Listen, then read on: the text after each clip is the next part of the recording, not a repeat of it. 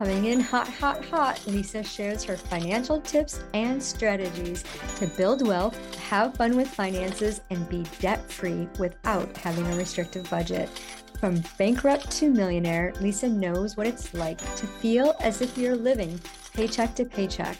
Her unconventional money multiplier system is the very wealth protocol that enabled her to retire 2.5 years early, pay down $100,000 of debt in 6 months, and move to her dream home at the beach. Hashtag I date money. It was a sunny day. It was so warm out. We were having an Indian summer on this crisp fall day. The leaves were just starting to fall. And as I got home from work, there pulled up behind me a tow truck. And I thought, what are they just turning around? I lived in a townhouse and, there was a big driveway. And no, the tow truck stopped at the end of my driveway and started backing up. And I was like, what is this tow truck doing? And it proceeded to take the hook and tow my car. And I'm like, what is this, some kind of a practical joke? What are you doing? And the person said, oh, we have orders to repo your car. I'm like, repo my car? What are you talking about? And after a few phone calls, I was livid. I was like, what are you doing? Stop it. I'm calling the police. You have the wrong vehicle. You have the wrong person. And they verified who I was, my address, my license number. I'm like, how did you get all this information? Well, from the company that you defaulted on your loan. I'm like, I have not defaulted on any loans. I go, the only loan I have is this car payment. So after a few phone calls, I found out that a family member had forged my name, defaulted on the loan, and used my car as collateral. How did they get this information? I willy-nilly handed it over to them. I was working for them, trying to make money in a part-time job in addition to my full-time job. As a single mom, I was always working 2 or 3 jobs to make ends meet. I always paid my bills on time. It was very important to me to do that. My mom had taught me, always take care of your 4 walls: housing, food, transportation, clothing. Do the bare minimum. Don't worry about the clothes as much, but the other 3 things are very, very important. So I made sure my car payment was paid every single month.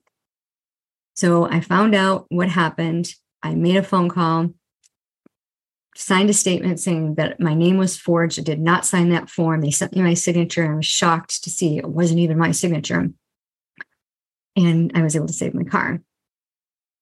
Unfortunately, I was going to press charges, family member or not family member. I was going to press charges. I was only in my 20s. As a single mom, I couldn't have people stealing from me and ruining my credit, right? My ultimate goal was to buy a house, and that wasn't going to happen if my credit wasn't good. So I went to go proceed to press charges, and another family member bailed that person out. Fine, whatever. I made that person pay me back because it was the principle of the thing. You stole from me, and then you forged my name. And then eventually I had to pay back the loan, right? And then when the loan was paid off, I was like, no, someone has to get paid back. So the other family member who paid it back, they wouldn't pay them back because they were like, no, I don't want it. And I'm like, why would you do that? Oh, they didn't want them to go to jail because they were a parent too. But why was it okay for that to happen? Right? It wasn't okay. It wasn't okay at all. And what made you want to do something like that to your family members? When it comes to money and family, finances get all twisted. Did anybody in your family ever borrow money from you and then they don't expect to have to pay it back because you're related? Yeah. That's what my family thought. My family thought that if they borrowed money from me, that they could just have it. There was no need to pay it back because we're family. That is so wrong. Anytime you borrow money from, regardless of who it is, you need to pay it back because you're borrowing it.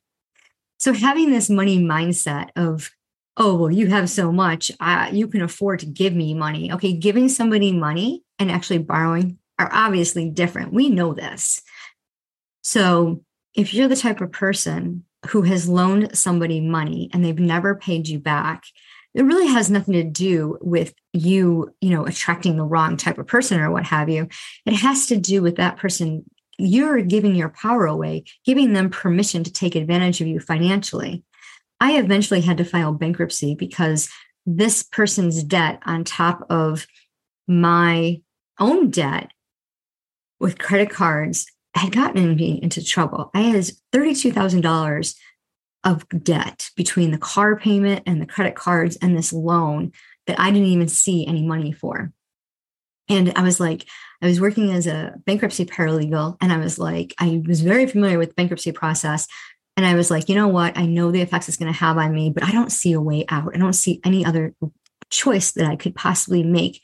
I can't get another job. I'm a single mom, working full-time, working part-time. I just isn't going to work. And budgeting wasn't going to work. And I had all kinds of excuses as to why the best option was bankruptcy.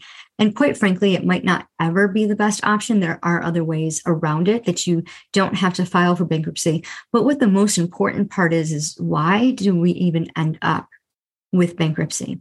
Years later, you're talking now, 36, 37 years later, I still have to reference that bankruptcy. As an independent insurance broker, one of the statements that I'm asked when I sign on with carriers is, have you ever filed for bankruptcy? Yeah, I did. And it's embarrassing because if you're not a good steward of your money, it creates a snowball effect, right? When I decided that I wanted to choose to be a better steward, after I filed bankruptcy, I was like, okay, I'm going to do great things. And I did. For 20 years, I was debt-free. I had no responsibilities other than my car payment, which I paid off. And I was investing in my future. I was investing in retirement. I was, paying for daycare. I was doing all of these things. Eventually, I got married and even was able to save even more money. And looking back, reflecting on the growth, I didn't like the word budget. Budget busters. Budgets are restrictive. I didn't like the word budget, but I love Dave Ramsey and I love every dollar and I love giving every dollar a job. To me, it's like a little challenge. But what I was missing was having fun money, was really enjoying the hard-earned money that I had. And it wasn't that I wasn't doing fun things. I wasn't enjoying the things that I was doing. And that was one of the keys for me. Because it was almost like feeling guilty, feeling shameful that I had this extra money. I can go out and enjoy myself. But then I always worried, will there be enough? Will I have an opportunity to work overtime? Can I make this money up? Some of the expenses, by this time I had a family of 5, and some of the things that we did cost a lot of money. You go to the amusement park, it's $20, $30 a kid. By the end of the day, it's cost you over $300 to go to an amusement park for 6 hours. And how many hours do you have to work to get $300, right? So I had this love-hate relationship with money. Loved it when it was there and I could just dole it out and have fun and not worry about it. But then it wasn't there. And it was just like, now I had to go start the cycle all over again. And that's, what it is. It's cycles. It's ups and downs and emotional roller coasters. And when you make a choice to file bankruptcy, when you make a choice to loan somebody money, when you make that choice to give your money away freely or to spend something on others, that's a choice. And you want to have a reaction for that choice that lifts you up, because if you're not having a fun time with your money and enjoying the reciprocal energy of giving and receiving, it has nothing to do with the money itself. It has to do with your thought process and what's the underlying, what's the core emotion that's keeping you stuck in shame and guilt and fear. And getting to that, did somebody offend you? Did somebody take advantage of you? Did somebody borrow money and not pay it back? Did somebody forge your name on something? Did you have to file for bankruptcy and you feel such shame and guilt for that you can't even enjoy money now? Did someone control your finances to the point where they were so restrictive with money that you go the opposite direction and you just blow it and whatever you want?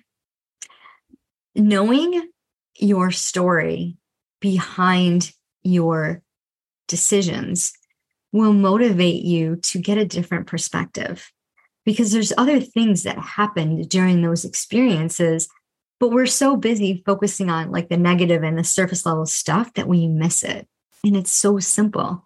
Once you get connected with money in that relationship pattern, you partner with money and you come together and you meet and you go over all the income, all the assets, and you know exactly what's going on. That's when you're going to see that emotional roller coaster even out. If you'd like help with this, direct message me. We'll have a conversation. We'll see where you're at. Maybe past choices that you've made are dictating what you're doing today. We'll uncover that and see if the tools in my program, I Date Money, Wealth Activation, are good for you. Maybe they will be, maybe they won't be a good fit, and that's okay too. I know tons of financial coaches that can help you out, but wealth activation is all about tapping in to your inner child and to your own financial genius so that you can create limitless abundance without feeling shame or guilt, without hiding from things that you've done in the past. Filing bankruptcy in my 20s was no joke. Having a $32,000 debt, some of it not mine, some of it all mine, was embarrassing, especially since I had done this for a living. And then still having to answer about it 36 years later, it's kind of frustrating, But it's okay because I've learned so much about finances in this 30-year journey that I'm able to be a wealth activator and help you, especially women post-abortion who chose abortion because of finances. And I never, ever want finances to stand in the place. The more you receive, the more you can give, the more you can help others.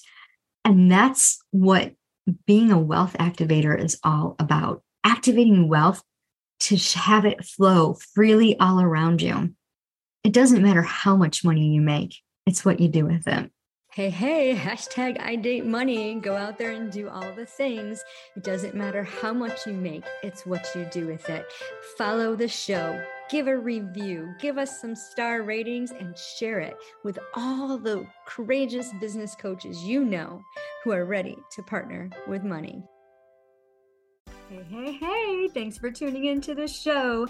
Give us a 5-star review and share it with your friends. Get ready to activate wealth. Be the next millionaire with a simple adjustment of your finances using an energetically aligned money multiplier system. You get to build wealth by partnering with money. It's time to have fun with finances. Pick a date. The link is in the show notes to book your wealth activation call where you will get the one solution to multiply your money. Remember, it doesn't matter how much money you make. It's what you do with it.